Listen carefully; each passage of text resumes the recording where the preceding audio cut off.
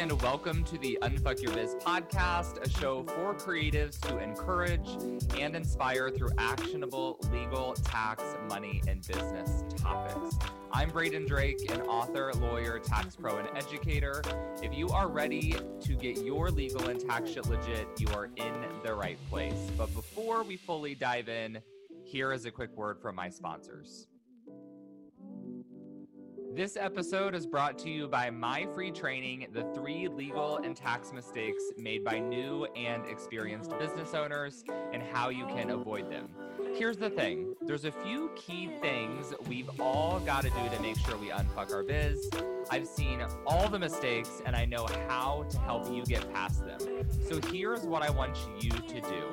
Go to www.unfuckyourbiz.com, sign up for the free training, watch it, and do at least one of the homework assignments I share in the masterclass. Promise? Okay, now let's dive into the episode. Hello and welcome to the Unfuck Your Biz podcast. As always, this is your host, Braden, and today I am joined yet again by one of our favorite repeat guests, Parker Stevenson, who is a partner and the chief business officer at Evolve Finance. Parker, how are you doing today? I'm doing great, Braden. Thanks for having me. Thanks so much for coming. So we are recording this podcast back in November, but I'm assuming flash forward to January.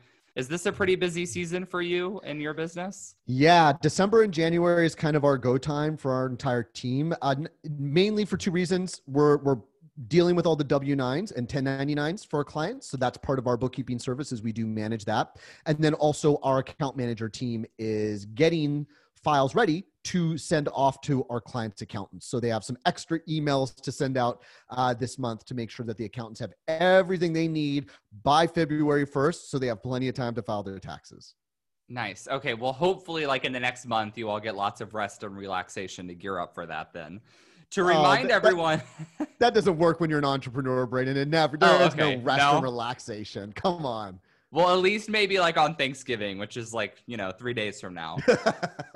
So to recap for everyone, we had Parker back on the podcast in November for episodes 118 and 119. So if you're listening now, maybe hit pause and go back and listen to those. You'll get more of Parker's intro. But to recap real quick, your company is primarily or singularly focused on bookkeeping, correct? Yes, correct. We are a dedicated bookkeeping firm, which means we manage all the data for our clients, right? All the financial data that's moving in their business.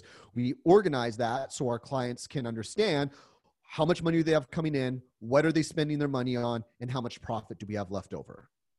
Love it. Okay, so for a little bit more context as we get started for all of my listeners, we did talk about this on the previous shows, but most of Parker's company's clients are 6-figure, multi-6-figure, and 7-figure businesses. So as you're listening, keep that in mind. I always say that my goal for every business owner, if they so wish to do so, is to become a 6-figure business. Because at the end of the day, in 2020, 2021, that's not a ton of money. If you want to have your business as a side hustle, even for the long term, that's totally fine. But our goal is to give you information that's relevant to where you are now and information that will be relevant to where you're headed to be in short order. All right. How does that sound? Was that a good segue? That sounds good to me. Okay, killed it. All right. So when Parker and I sat down to do the pre-interview for this, I talked about, maybe we'll do like a 5 tips to do your bookkeeping, like, some of that bullshit. Like we all like those framework kind of things. But everything just sounded really boring. Like we both know, neither one of us are delusional. We both know that not everyone loves to listen to podcasts about bookkeeping. So instead, we're going to make it super practical. And I took about 10 questions from my Facebook group and I put them all in my Asana, and I'm going to run through them and just have you answer them all. Let's do it. Okay, so first question comes from Jennifer Cooper. And Jennifer asks, for my first year in business, and I have a profit loss, how much can I report as a loss? Will I get audited, and is there a limit? So we kind of touched on this in the last episode, but we'll recap it now.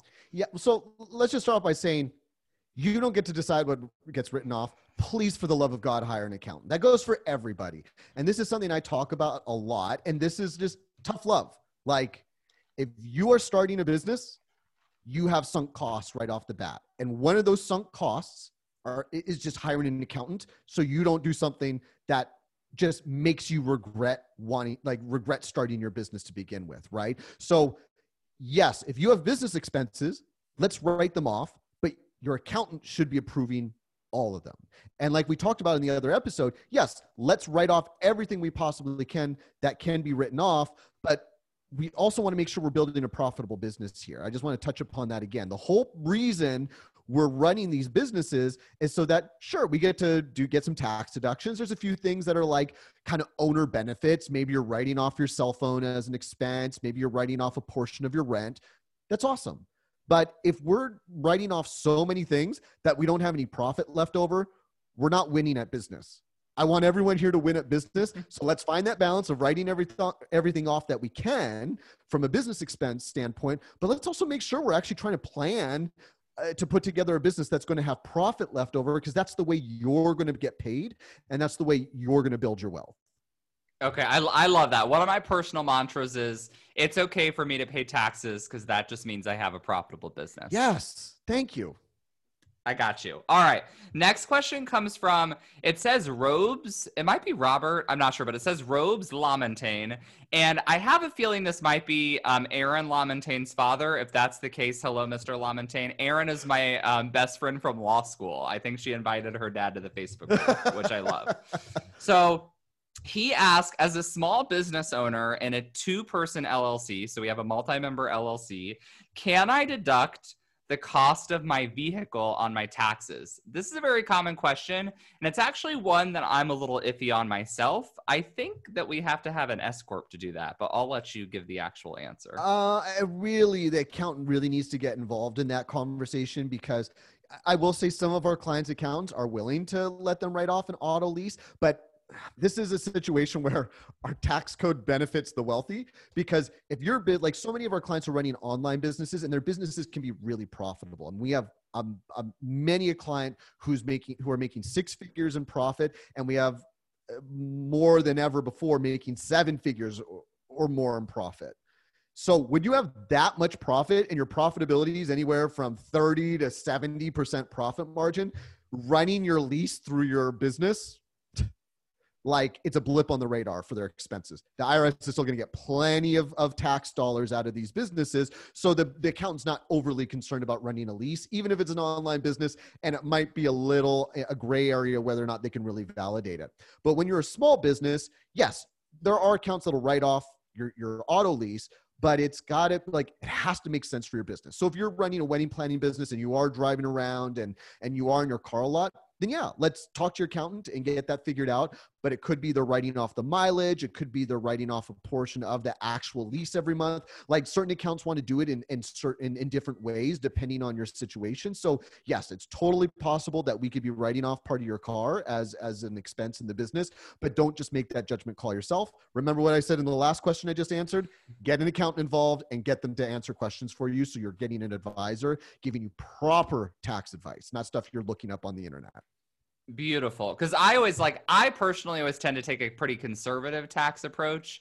And my understanding is like when you do the mileage deduction or you're doing an actual expense method deduction for your vehicle, it's all about what portion are you actually using this. So my understanding was like generally it's only okay to lease the vehicle under the company name and 100% deducted if you're buying like a flowery delivery van for your floral business. But we'll kind of chalk that one up to talk to your accountant. But also, I do like to warn people that some accountants are very conservative and some are very, very aggressive. And if your accountant seems very aggressive, then maybe get a second opinion.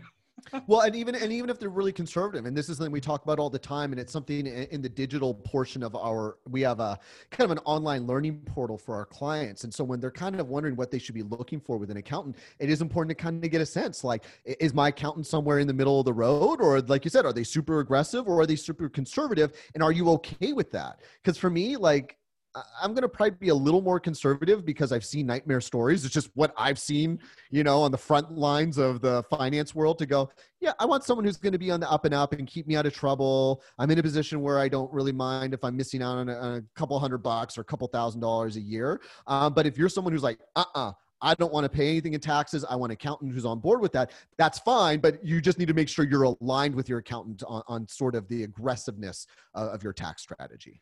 And do you provide them with a question or two to ask their accountant to kind of use as a barometer for where their accountant might fall on that spectrum? I don't, but I think that's a fair question. I think I'd probably just be straight up with the accountant and be like, hey, like, how hard do you go on this? Like, what's your outlook on maybe some of these expenses?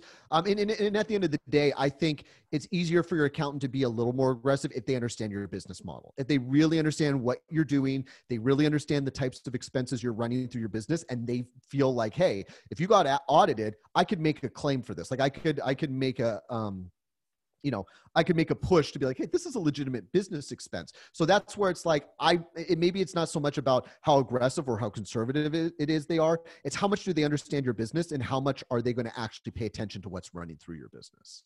Okay, that makes a lot of sense. All right, I like that one. Okay, so next question comes from Shanna Britt, and Shanna asks, so she says, I'm starting a business as a live wedding artist. That sounds super cool. I'm traveling for weddings 30 weekends out of the year. Can I claim my spare car and its maintenance for my business? I only drive it for my wedding. So it's pretty related to our last question.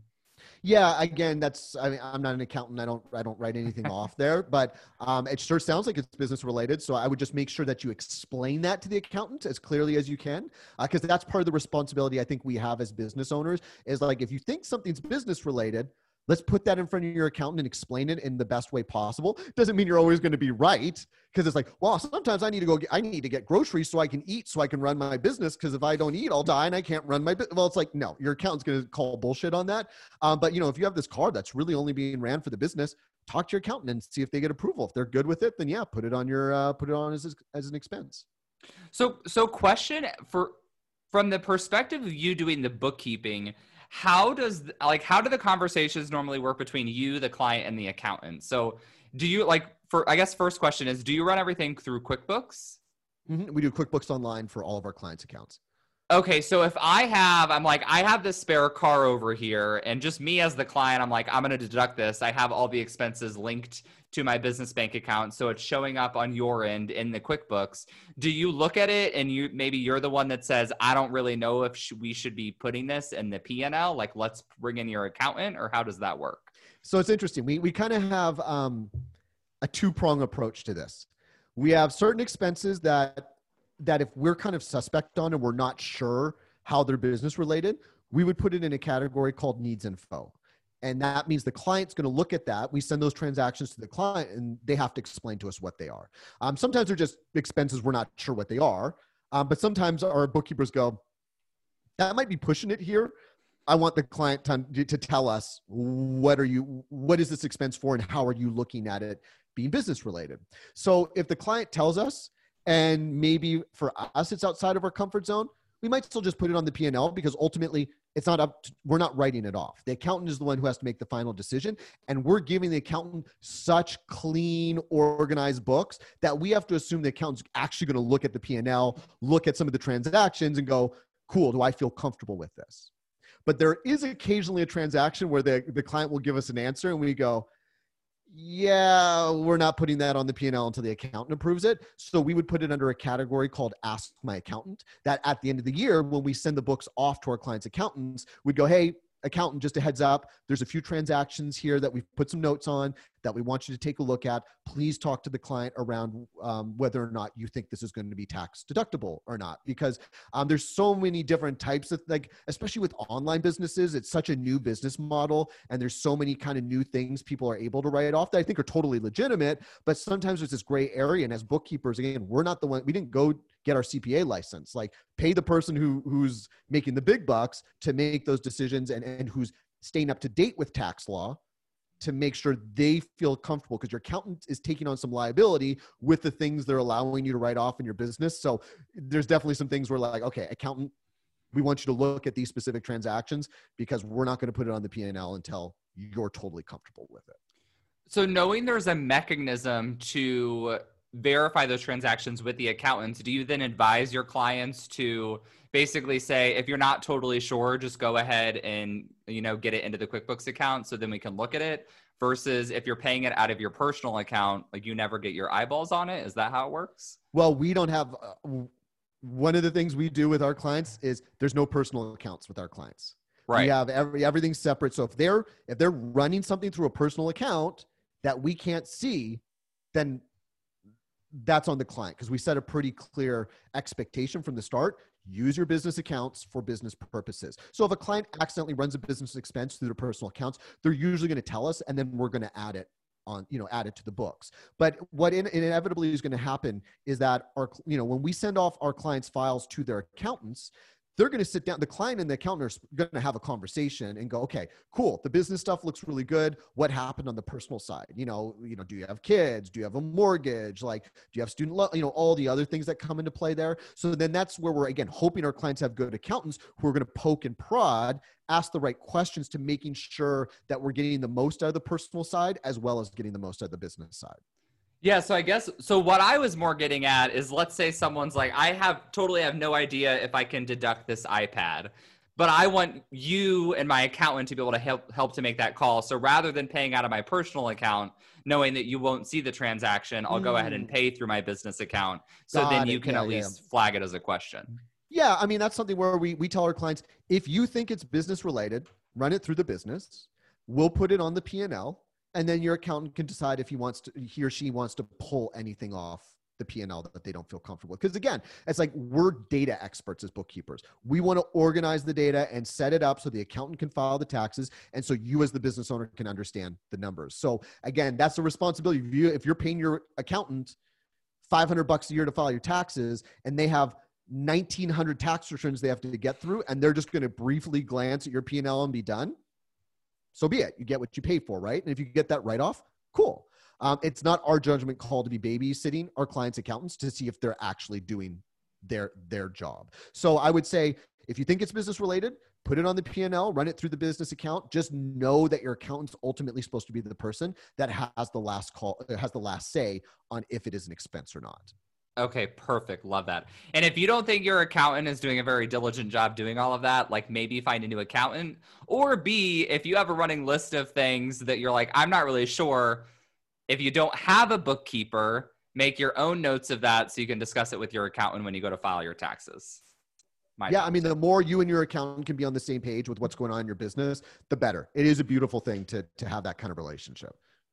Lovely. Okay, so next question comes from M. And M says, as a nutritionist, I recommend supplements and clients want to purchase them from me. I don't know if this is going to be a question that's up your alley, but we'll see. M says, I'm wondering how wholesale works if I want to purchase and keep stock of certain products in my office and resell them. What do I need to do so I don't fuck up my taxes? So I think if you want to get into the inventory physical product game, know that it's going to complicate your financial situation pretty. It's going to be rough. Like, it just, as soon as you get into inventory, sales tax, all that stuff, the tax situation changes, tracking your finances change. This is coming from someone. I was a product manager in the US for Adidas. I was selling $50 million a year in golf shoes. I can't imagine what our finance department, what a nightmare that was for our finance team, trying to keep track of that and deal with the tax implications.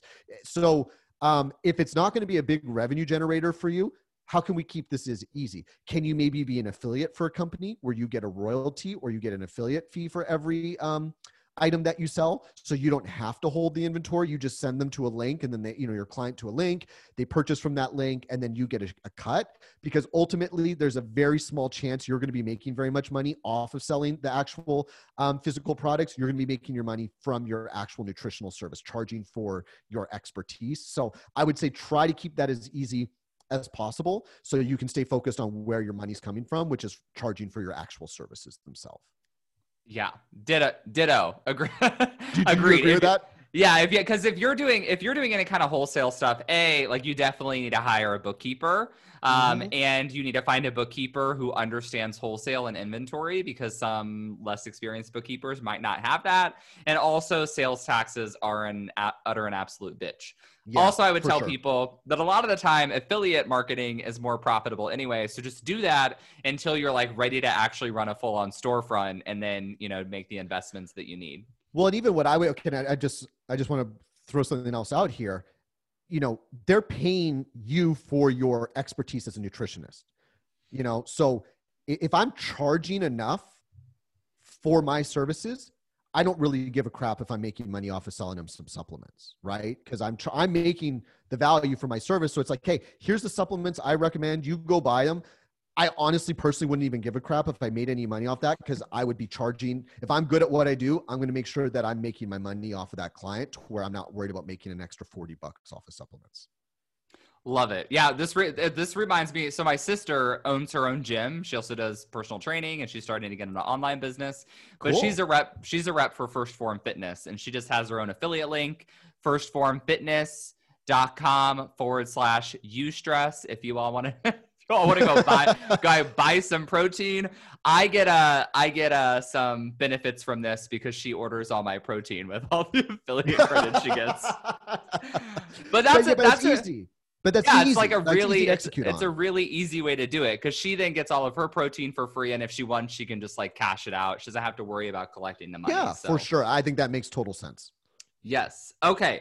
So next question is going to be a lot easier. Kimberly Carmen asks, can I deduct the cost of my business coaches on my taxes? My business coach. We're working with business coaches, writing off business coaches, because they're teaching business. It's just business coaches all over the place. Absolutely. There's a category we called continuing education. And so under continuing education, we would have some subcategories. So if you're right, business books, like I have a small collection behind me. I guess no one's going to see this on the video, but if I buy something on Amazon, I give my business partner a heads up and say, hey, I use a business credit card because I bought a new book. And usually I'm buying it for him too anyway. So we both read the same thing. A lot of the times our clients are paying for courses. Maybe they're in group coaching programs, masterminds. Maybe they paid for a ticket to go to a conference back when we actually could do things in front of other people in person, retreats, things like that. So, the accountants that work with our clients never have any issue with it. And it's a legitimate expense. It's like you have to invest in your own education and your own development if you want your business to grow. Nice. I like that. I have one category just for education, but I like that you even subcategorize it. That's awesome. Yeah, we do it because sometimes our clients can go a little overboard in certain areas. They sometimes use continuing education as a security blanket for thinking they're doing things in their business when actually they're just absorbing information and not executing in their businesses. So we kind of want to be able to pinpoint, let's go easy on the courses. I think we got enough courses. Let's go and run your business now. Let's take this is the part of your service where you're really going above and beyond bookkeeping and almost into business coaching. Let's tone it down, Mary. Let's calm it down on the education, actually get some shit done. Yeah, exactly. And that is the unique part about our service is we are providing a little more guidance. And I've never done any coaching programs or anything like that. I've never been trained as a coach. I just have a lot of experience looking at P&Ls. So I kind of call myself more as a business advisor because I feel like that feels better to me, but there's no question. We're definitely doing a lot of coaching because when you're looking at someone's numbers, Brady, I'm sure you've looked at enough tax returns and P&Ls in your lifetime that it tells you a lot about the business, more so than probably someone would tell you just on in a conversation. It's yeah, you can tell me whatever you want about your business. When we look at the numbers, that's really going to tell me what's going on in your business, right? Yes. So I think the takeaway there is if you haven't already gotten a copy of Unfuck Your Biz, the book written by Braden Drake, go do that and you can deduct that on your tax return. All right, everyone? Boom. Subtle plug. Okay. So next question comes from, we actually have two questions. They're basically the same. First one from Bluebell Florals. The next one from Danielle Bacon. And it's, what is the write-off most creatives miss or don't take advantage of? The second question was, what am I not writing off that I should be? So I know your niche isn't necessarily service-based creatives like mine is, but in this whole universe we live in, maybe I'll reframe the question and say, what's a deduction that oftentimes you're kind of surprised that you're not seeing in someone's bookkeeping and you're notifying them that it's totally deductible. Well, I do think because in like your niche, Braden, that you serve, maybe continuing education isn't as common. I do think that's one where there's some confusion. Like people go, like, do I really get to write off this book or this course? So I think, if you're spending money on developing your business skills, run it through the business. I think that's one a lot of like, people who aren't as plugged into the online world, like our clients are, might feel like, am I doing something wrong? It's like, no. Like when I was at Adidas, we had, in our HR department, an entire executive coaching, our one or two executive coaches who were, advising on books and going through programs and doing trainings and stuff like that. Like big corporations are spending money on training their employees and their executives. Just because you're the only person in your business doesn't mean you can't be doing trainings too. So I think that's an important one. But then even just like some of the kind of more owner benefit stuff I look at, like, are you letting your accountant know about your cell phone, about your internet, about your rent, about your utilities? Even like, although health insurance doesn't get written off through the business, are we making sure we're letting our client, your accountant know that you're paying for health insurance yourself? And like, that's something that they can help deduct on your personal side, your tax return. So it's some of these like owner benefit things that, as your business grows, it'll be easier for the business to cover the cash flow of that and just run them directly through the business. But if your business is small and you can't really afford to be running all those owner benefits through it, it's still important you're keeping track of those things so you can let your accountant know and make sure we're getting some of these owner benefit write-offs at the end of the year. Love it. All right. Good one. So our next question is really the inverse of those two prior questions. So this comes from Savannah Grace. And Savannah asks, what's the most common thing people try to write off on their taxes that they probably should not be, that they're not allowed to be writing off? I got a couple in mind as well. Groceries is one, and I'd say... do people actually try to write off groceries? I've never seen that before. So it's interesting. We have kind of a sub niche of clients that maybe come from more of a spiritual, for lack of a better word, woo side of things. And so really talented marketers, really talented service providers are really good at what they do. But they maybe don't have as much business background, maybe haven't had a whole lot of conversations with accountants. So they make a lot of assumptions. So that's kind of why I sometimes joke around about like, well, I need food to eat. And if I can't eat and I'm not feeding myself, then I can't run so they start to make these crazy jumps in logic to validate things that are just normal personal expenses. So, just writing off groceries is one, like, just don't do it. Like there's never the only time you can write off groceries if you're literally paying for food for a live event you're putting on, right? It's directly related to something you're doing with your clients. Otherwise, another one that pops up is a lot of times people want to write off like clothes. It's like, oh, I'm going to go give this presentation, so I'm going to buy, a whole brand new outfit. The tax code makes it pretty clear. There is some gray area there, I think, but ultimately like going out and buying a whole new wardrobe because you're like, I want to look nice for when I go to my events or whatever. It's like the tax code is pretty clear. You can't be writing off your clothes and you can't be writing off your groceries. So I think that's where, again, having an accountant you can have some conversations with to see like, hey, accountant, I think I can write these things off. Should I be running that through the business? To have those conversations initially, because as you start to learn and understand this, your judgment around what you should be running through your business just gets better and better. Yeah, I used to argue about that one a lot when I worked. So I don't think I ever shared this with you, but when I was getting my tax LLM, I worked part-time at H&R Block during tax season, answering people's help chat questions while they were self-filing their tax returns. And I had many arguments with people who wanted to deduct their clothing, all sorts of stuff. Also, a lot of people who would have like, they would get like 1099Ks for sales like through eBay and stuff. And then they would want to argue with me when I told them they had to do a Schedule C. But generally, the rule that I always provided in that circumstance was you can only deduct clothing if you absolutely do not plan to, have not, and will not use that clothing in your personal life whatsoever. So like I had someone, I think I talked to someone who worked in like broadcasting or something. I was like, if you're going to buy the dress, keep it in your changing room, like at the studio and never wear it outside the building, then yeah, sure. But that's not the case for everyone else. Cause I work with a lot of wedding planners, photographers that want to deduct like the comfortable shoes that they're going to buy to wear to their weddings. It's a no. Yeah. And I'd say like the one caveat here that we've seen accountants start to understand a little more about, and I honestly think the tax code needs to be updated. If you're like a YouTuber and you do fashion reviews and you go buy clothes specifically to wear and showcase and talk about on your YouTube channel, I think as long as your accountant understands what a YouTuber is, I could see them making making a justification for getting to write something like that off. But that's such an extreme and obvious case. If you just want to buy new clothes and write them off, and I think if we all checked our guts on that, we would know that we're trying to cheat the system on that. There's not really going to be a valid reason for you to write off, your new wardrobe. Yeah, I briefly had a client who was a fashion influencer on Instagram and had a lot of tax deductions for Louis Vuitton purchases. And I was like, all right, let's talk about this. Yeah, and that's why I would not want to be the accountant trying to actually put my name on that tax return and justify a Louis Vuitton purchase as a business. Yeah, well, I ended up finding out that a lot of them were actually giveaway prizes. So they were going to other people. So it's like, great, then that works. That works. Okay, so next question. I don't have a name for this one, so apologies whoever asked this question. But the question was best systems programs for bookkeeping. I'm currently using a mix of QuickBooks and Google Sheets, and it's not pretty. What are your thoughts? It's never pretty when the business owner is doing their own bookkeeping. That's just the truth. So I'd never give a good recommendation for this because if your business is small enough that you don't need bookkeeping software, just use a Google Sheet.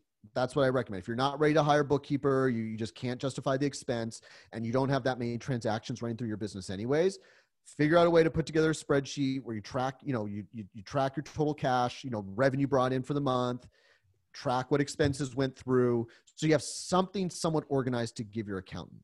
If you're getting to the point where you have so many transactions running through your business that you just don't have the time or don't have the skill set to start doing it in QuickBooks, then we need to hire someone else because QuickBooks is not made for business owners. I know they try to position it like, oh yeah, it's like there's the small business version where you can do it yourself. You can still royally mess it up.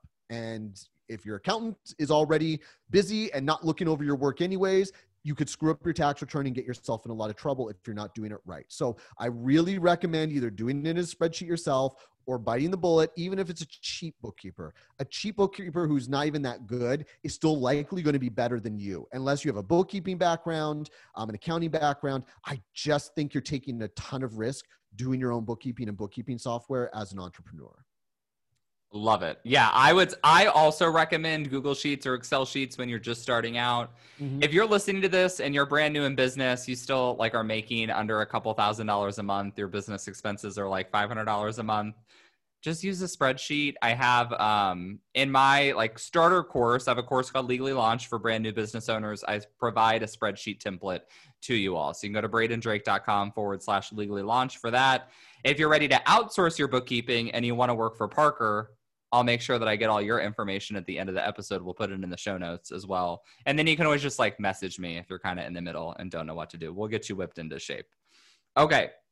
Next question comes from Kayla Loriano. And Kayla has a simple but vague question. She asks, what's the easiest way to keep it all organized throughout the year? And to give you a little bit more guidance, I'm going to narrow Kayla's question in and say, let's pretend like Kayla's just asking about receipts since we just talked about bookkeeping. Mm-hmm. Well, I think number one, having some sort of monthly processes is important. Waiting until the end of the year to kind of organize everything is a nightmare.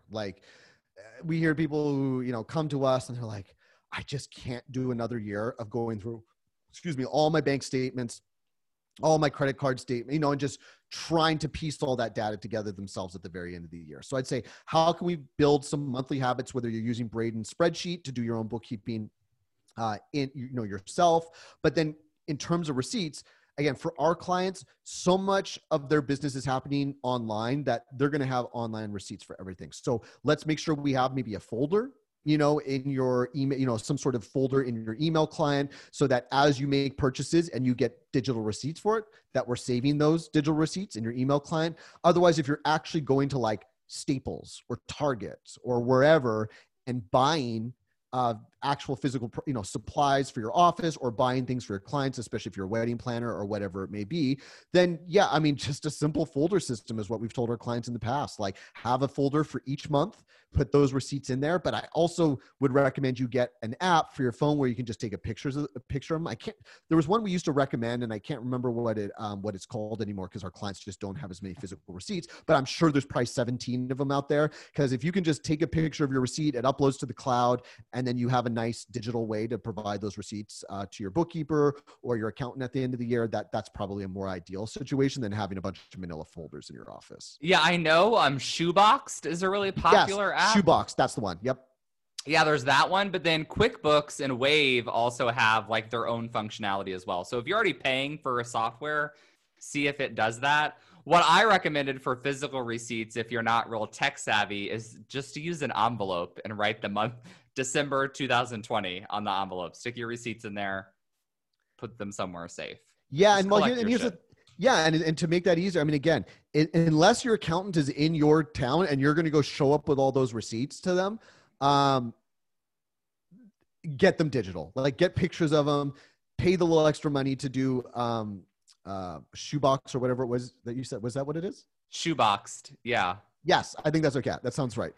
Shoebox. And it's like, just get them digital. We live in a digital world. Like, you can still hold on to them physically just to have them as backup if you need to reference, but like, it's a digital world, people. Let's get it in the cloud. Let's get it on our computers and make it easy to pass that information along. Well, yeah, because ideally, your bookkeeper is going to do your books through QuickBooks, linked to your bank account or your Stripe account. Your accountant's going to use that to do your tax return. So really, the receipts are just audit protection. So ideally, you don't need to take them to your accountant. They are your just in case like backup material. So let me ask you, Braden. So what do you recommend? How many years of receipts and stuff like that do you recommend, people hold on to? Like until the end of time. Like, no, honestly, ideally for most of us small businesses, we're going to have so few, they take up no space. I would tell people to keep them up to 10 years because I think that's the statute of limitation for audits. Okay. And then for like my dad's a general contractor, right? He builds houses, he does roofing, and he's at the lumber store like twice a day. He's got so many paper receipts. If you're in that kind of a business, you just need to have filing cabinets and stay super organized. Yep. I mean, I think my stepmom now digitizes that all for him, but like, who knows? He's been audited several times. I don't even know at this point. Hasn't every contractor been audited several times? Probably. You know what? I should have my dad come on the podcast and talk about being audited. That would be a shit show that might be worth the entertainment. I would listen to that one for sure. Yeah, he's like, the like country beer drinking Indiana contractor man that like fits all of our stereotypes. But it would be fun. He's a good time. All right. Next question comes from, we already answered that one. I'm gonna skip that one. Okay, I'm editing as I go. The next one comes from Francisca. We've kind of answered this as well, but we just have two more, so these will be very short wrap-up questions. Francisca asks, what's the first thing a small business should do for taxes if they're on a very limited budget? I have my answer. I'll let you give yours first. Find a damn accountant. Like, it's really what it comes down to. Like, don't be using TurboTax or like, I think if you really want the responsibility of even having a side hustle, do it right. Don't regret starting your business. Get an accountant to file, like, know that you have to at least make $500 to $1,000 for the year to cover the cost of your accountant at the end of the year so you can file your taxes properly. Otherwise, the best place to start is, again, download Braden's spreadsheet and start tracking what you're doing from the very beginning. Even if it's all expenses and you're not really bringing in a lot of income, that's still going to help your tax situation to have your accountant be able to take your expenses and help to lower your tax liability, especially if you're married and you have a spouse who has income that we can write that off towards. It's like, just pay attention to your numbers from the start. Pay attention to those transactions. And again, develop some sort of day in the month where okay, the 30th of every month, I blocked off a couple hours on my calendar to just go through my bank statements and fill out my spreadsheet and have this ready for my accountant at the end of the year. Beautiful. And I talked about several episodes back. So we are actually, I didn't mention this in the intro, but we're doing a money series. So we're talking all about money in December and January. I did an episode all about cash flow management. I quote unquote run my cash flow on the 10th and 25th of each month. And I do my bookkeeping on those same days. It's like a half an hour process altogether. So just figure out what your own system is going to be and then pay someone to do your damn taxes. Mm-hmm. Okay. Next question comes from Samantha, which Samantha Bradshaw, Jesus. So this is our last question, kind of segues here. She asks, is it better to do bookkeeping in-house or to outsource? We really already answered that. So I'm going to change. I've been doing this a lot. I'm going to change Samantha's question and instead ask you, at what point in time should you look to outsource your bookkeeping? And once you are ready to outsource, what should you look for with regard to whom you're going to hire? Well, let's answer the core of that question first, because I think everyone is going to have to outsource everyone's insourcing in the beginning by doing it in a spreadsheet or whatever we need to do to just track something when our businesses are small. But almost everyone's going to inevitably outsource at some point. Like, we need someone who's a bookkeeping expert to do this. The only caveat would be is if you're building a super heavy manufacturing inventory-based business, it might be more cost effective to hire a full-time bookkeeper in your business than outsource it to an agency or a firm that's going to charge you like 2 to 3 times the amount of money. But assuming the small businesses we're all working with, to get it outsourced to somebody, even if it's like bench.co, which I think is like very mediocre bookkeeping, but it's perfect for small businesses. Like, as your business grows, I would hope you would outgrow bench.co, but go, it's $120. What's my time worth? If they can get, if for $120, they can do something that's going to take me 4 hours to do and to do poorly. And in that 4 hours, I can make $600.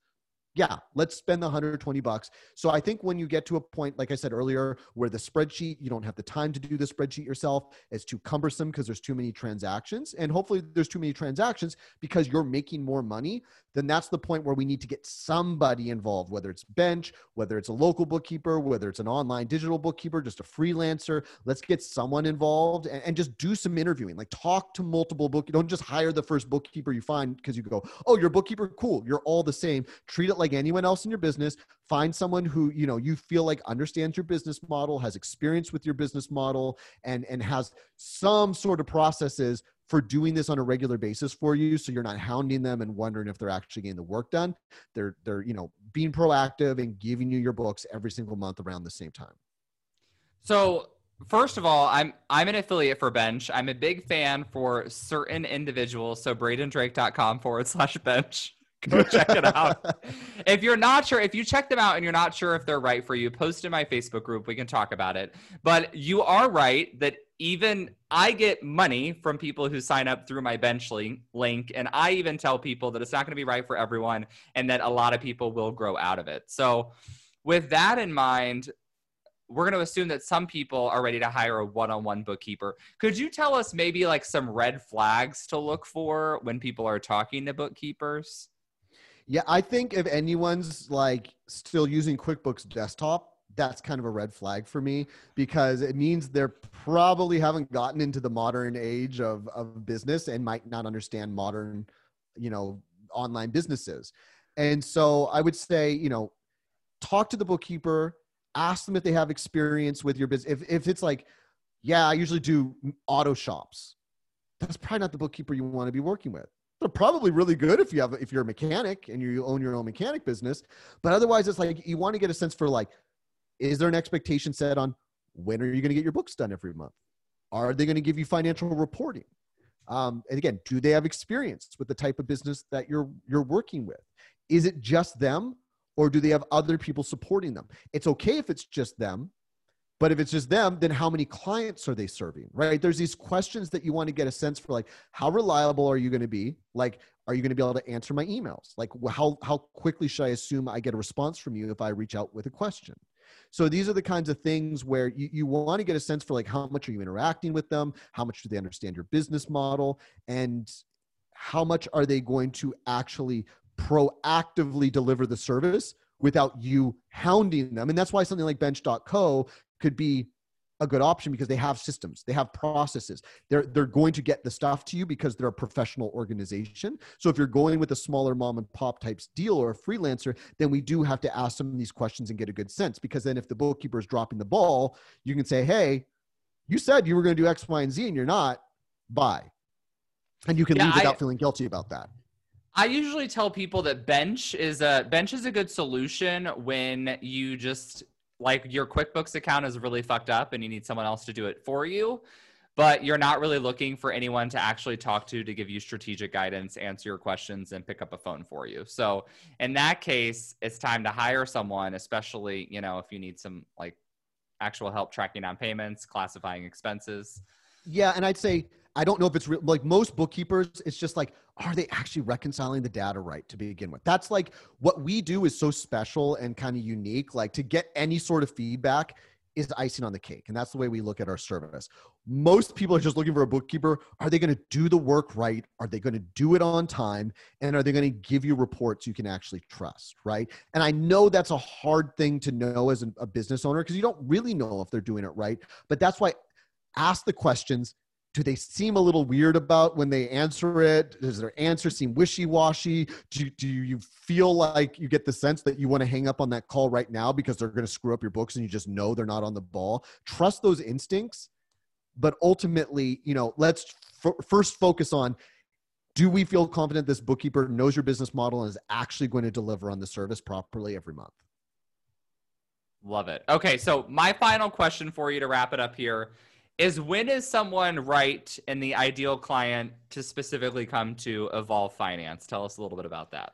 Yeah. This is your segue into pitching your services, if that wasn't super obvious.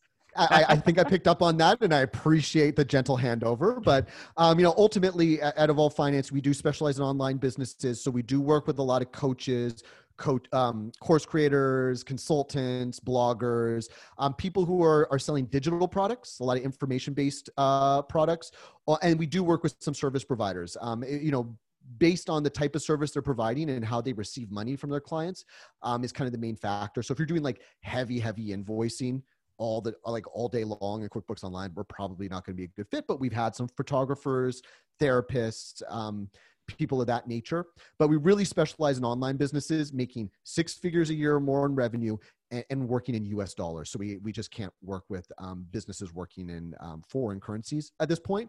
But that's really it. So if you're an online business making 6 figures, selling digital products or services, and you're doing it in US dollars, chances are you'll be a good fit. Awesome. And where should they go to connect with you or inquire about your services? Evolvedfinance.com. That's Evolve with an ED at the end. Evolvedfinance.com. That's the best place to go. Our podcast is on there. We have a free workshop where we give away some like budget and forecast for your business, personal budget, for your personal finances as an entrepreneur. So we got some good stuff there, and it'll explain a little more about who we work with and how our services work.